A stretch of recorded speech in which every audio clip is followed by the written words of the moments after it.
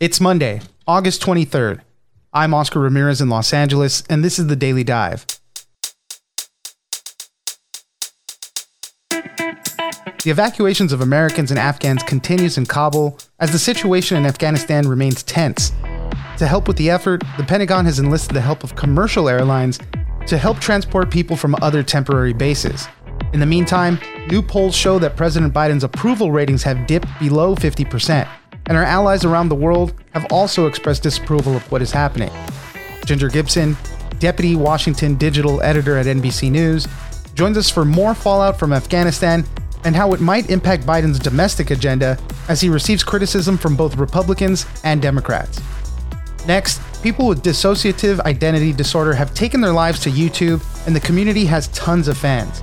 Formerly known as multiple personality disorder, people with DID are sharing what it's like to live with the condition, as well as letting their alternative personalities, or alters, come forward to be seen and answer questions. Experts in the field who treat those with DID have expressed concern about putting their lives on YouTube, but those with DID have found community and support by sharing their stories.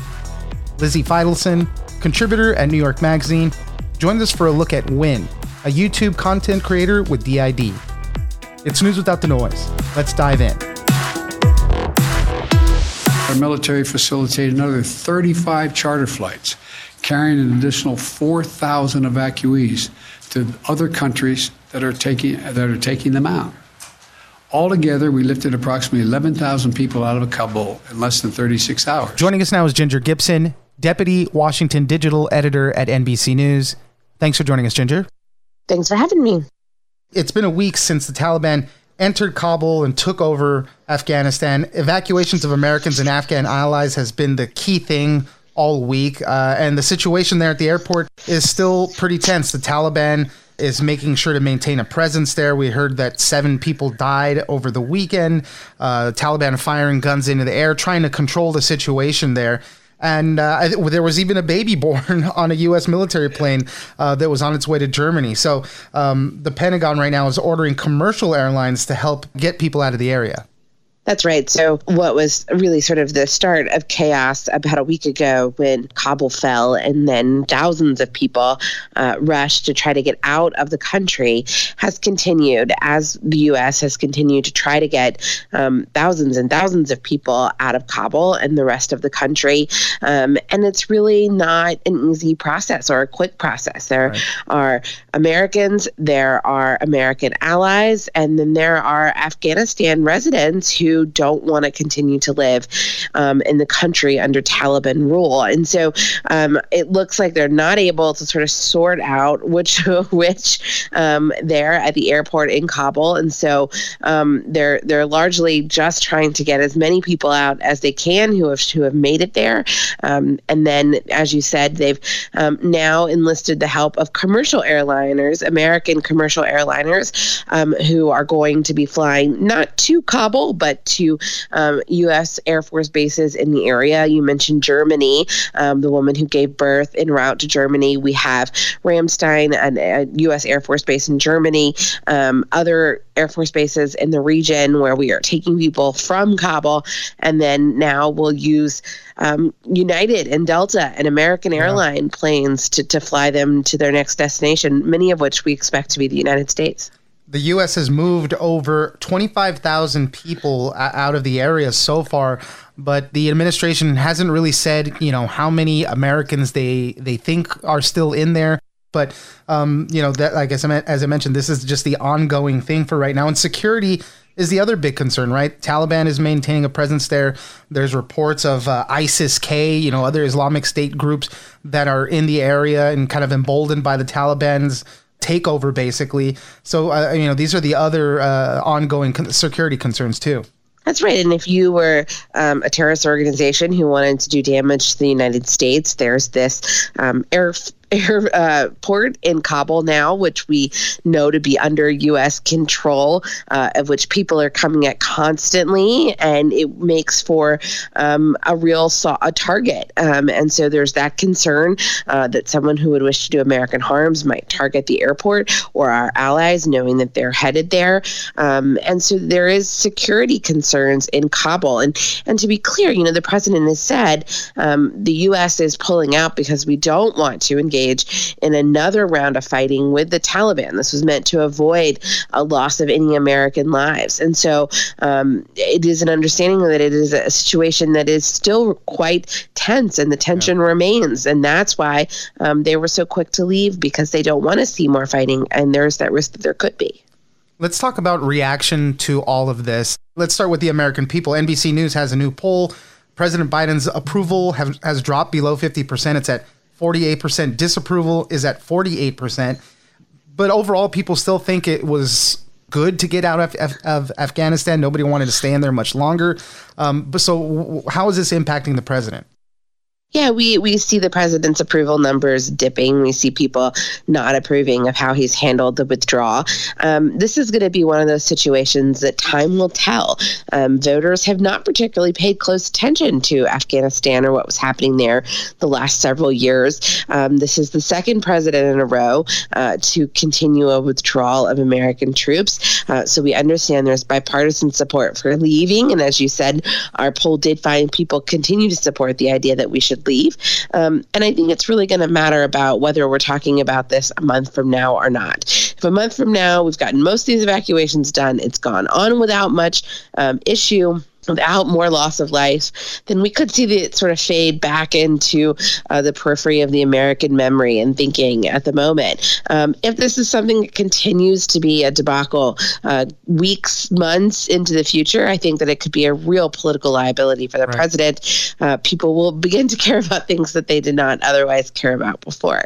What is this looking like on the world stage right now? There's been a lot of criticism coming from our allies. Obviously, there's a lot of countries that put a lot of time and effort into Afghanistan as well, just like the United States, NATO, obviously, too. So what is the criticism looking like there? It is what we would expect, some of the same criticism in countries like Australia and the UK that worked with the U.S. in Afghanistan, also have a number of veterans who served there. The ones who are in the U.S. are telling us that, they're really dismayed to watch the country that they fought for fall apart. Some of this was inevitable. We knew that leaving at some point, it was likely to happen, that the Taliban would take back over. They had not been sort of stamped out in a way that would prevent this. And so whether it happened in a week or it happened in a year, we were likely to see these type of responses. The other sort of interesting international response is the Chinese, who have tried to argue to citizens in places like Taiwan and Hong Kong that if they sort of do something and expect the Americans to show up to help them, then here's the evidence that the U.S. and America is not in the business of helping people in other countries who call on them. Yeah, everybody's trying to cast doubt right now. So, to diminish the credibility and the standing, really, of the country. And then, domestically, again, what does this do for President Biden's domestic agenda right now? Obviously, he's getting a lot of heat from Republicans, a lot of heat from Democrats, too. And he needs that support, that razor thin support that he does have for, infrastructure, all these big things that he wants to pass. How does that impact that? Yeah, we know that it's always easier for a president who's popular to go and ask lawmakers to do something that may be difficult, right? Then you have the promise of having the popular president show up in your district to help you out. But an unpopular president doesn't really have much to offer. But we do know that these infrastructure and the big spending bill that they want to pass, the $3.5 trillion spending bill, are popular among Democrats. So even if the president's popularity wanes, we may see Congress still able to get those done, given the popular support for them and the fact that Democrats generally want to see them done, too. So they don't so much need the backing of the president. Ginger Gibson, Deputy Washington Digital Editor at NBC News. Thank you very much for joining us. Thanks for having me.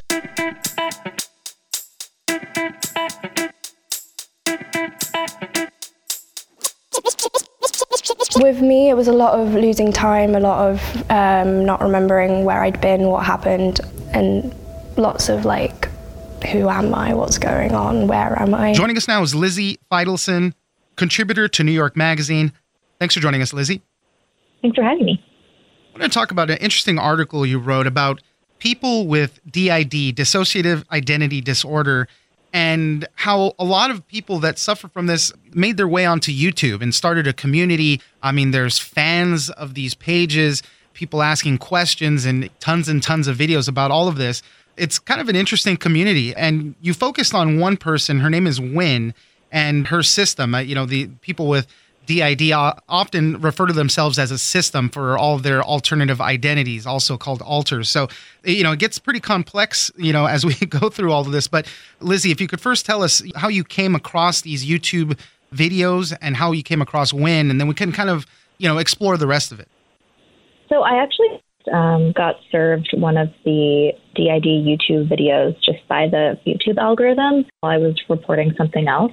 And when I first saw the videos, I was pretty, surprised even to see DID existed, actually. I hadn't really given too much thought to the disorder before in my life, but I definitely knew that it was one of those things that people sometimes would say, oh, this is pretend or it's not real. And real quick, if I may, a lot of people, it's called dissociative identity disorder, but a lot of people know it by multiple personality disorder, a term that's not really used very much anymore. Yeah, so the official name of the diagnosis was changed to DID, or dissociative identity disorder, as you say, in the mid-90s, I believe. But yeah, I just I stumbled across the videos myself and realized that was happening to a lot of people, that a lot of these videos had a ton of views, and especially actually right at the beginning of quarantine had kind of like exploded in popularity. And Wynn had one of the most kind of robust and consistent, there are a lot of channels that would kind of crop up for a minute and then fall into obscurity, but Wynn had been posting a lot of videos about her life with DID pretty much since right after she was diagnosed with the disorder. You got introduced to this through the YouTube algorithm. For myself, actually, I had a similar experience. I was just trolling around on TikTok, and I came across somebody's page where they were also dealing with this. They had made a whole page dedicated to their system, and I tell you, I spent hours looking through that thing and just kind of fascinated by it, seeing the different alternative personalities, seeing how they operate in daily life. So yeah, and I kind of went down the hole with Wynn's page as well, and just kind of, you fall into it, and you have a healthy dose of skepticism sometimes, but other times it makes total sense. So there's a lot that definitely goes into it. If you could tell me about Wynn in particular, how she found out or how she was diagnosed with this, and then about some of her different identities. Yeah, I guess I will just say first to your point about being really fascinated, I think that kind of gets to the heart of these channels as a phenomenon, and what makes them kind of a complicated phenomenon is that they were simultaneously providing community for a lot of people like Wynn who have DID, who truly do suffer from the symptoms that they have and who can lead really difficult lives as a result. But then also, there were a ton of people who didn't have DID who just found it really interesting. And that can, you might imagine, get kind of complicated when you have a sort of fandom for a mental health condition. First, I'll say that even though something like DID seems really almost fantastical or otherworldly in the way that it can come off, most people or many people with DID don't know that they have it. They might experience symptoms like amnesia or just a sort of ambient sense of confusion about who they are that goes much deeper and is much more profound than something that someone without DID would experience. But people with DID often find ways to rationalize it, or just simply don't want to admit to themselves that they're losing time, or kind of coming to and realize that they've bought something or done something or said something that they have no recollection of doing, or that doesn't feel like it connects to who they are as a person. So Wynn had a lot of experiences like this throughout her life, but it actually wasn't until she was in her early 20s and was actually at basic training, she had joined the Army, that she started to really experience a lot of really intense DID symptoms. And DID is related to childhood trauma. So she was having a lot of symptoms related to PTSD, a lot of panic attacks, a lot of feeling like she wasn't herself in a, as I said, much more profound way than you or I might feel. she would look in the mirror and feel like she didn't recognize her own face. And it took her a really, really, really long time to actually get diagnosed with DID after that. It took about 6 years of her seeing mental health professionals and going to different kinds of therapy to finally meet a therapist who suggested that she take this exam called the MID. It's one of a couple different clinical aids in the diagnosis of dissociative disorders. So she took this exam, and based on her answers and the kind of clinical evaluation that her therapist was able to make, she was diagnosed with DID. Yeah, and a lot of people that deal with DID, a lot of time it takes them so long to get that diagnosis. Sometimes they'll say, oh, you might have schizophrenia or other types of disorders, and it takes them a long time to really hone in on what this is. Wynn, for herself, has a bunch of different alters, a bunch of different alternative personalities. Some are men, some are women, some are younger, some are older. I think one of them is a fairy, she identifies as. So, all those can get pretty complicated too. But you spoke to a bunch of experts in the field of DID, people who have treated people that have dissociative identity disorder. What did they have to say about this? Because being on such a public forum like YouTube, putting it all out there, some of them didn't really agree with that. They said that it might hurt a little bit more than help. I think that one thing that's interesting about DID is that there's a lot of research about DID, but a lot of it is based on clinical experience as opposed to like data-based studies. So a lot of people's understandings of what's best for people with DID comes from years of talking to people with DID, years of treating people with DID and trying to help them, as opposed to like data about the condition. So yeah, I guess like the experts I talked with had a lot of different opinions about whether being on the internet and being really public about DID and being proud of DID, the way people like Wynn are, was good for people, yeah, as you say, or whether it could actually sort of reinforce and reinscribe and kind of worsen to a certain degree the dissociative barriers that people experience as a result of having DID. So some people were categorically like, this is a really, really bad idea, and it's going to exacerbate mental illness, basically. I guess other people were a little bit more uncertain about what it all meant. And it seemed to be a little bit more of an open question for them as to whether people with DID going online and making videos about their disorder would ruin their lives, or whether it was actually kind of helpful, as many people with DID say it is. I will say that historically, clinicians have often discouraged people with DID from even interacting with each other in person at all, which is pretty unique. So that's something Yeah, but in this YouTube realm, I mean, that's what really brought them together. I mean, Wynn was talking to other people with DID, and they really felt a sense of community. It helped them kind of get over some of the stigma. I think Wynn, even for her part, put in her videos, that she was trying to help fight against the stigma of people with DID as well. If you could, Lizzie, tell me about some of your conversations that you had with her over all of this, because you had several Zoom sessions and whatnot, and you got a chance to see some of the alters firsthand. How did that experience go?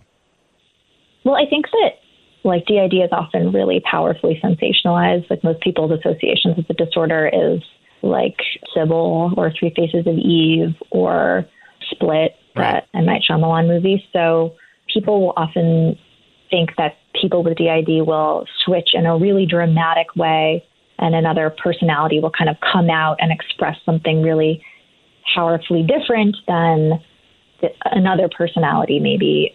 I would say that wasn't the case.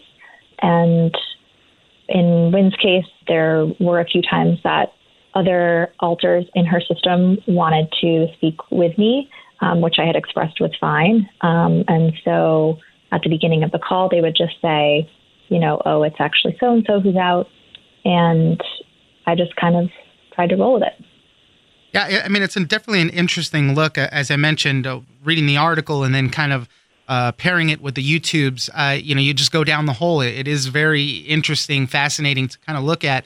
But I suggest everybody go out and read Lizzie's full piece on New York Magazine. There's so many details we couldn't get to for this piece right here, but you spoke to a lot of experts, just more examples from Wynn's YouTube videos. There's so much into it, but it was pretty fascinating. So thank you for joining us. Lizzie Feidelson, contributor to New York Magazine, thank you very much for joining us. Thanks so much for having me.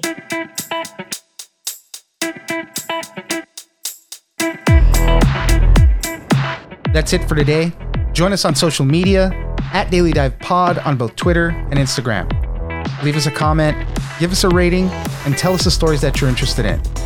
Follow us on iHeartRadio or subscribe wherever you get your podcasts. This episode of The Daily Dive is produced by Victor Wright and engineered by Tony Sorrentino. I'm Oscar Ramirez, and this was your Daily Dive.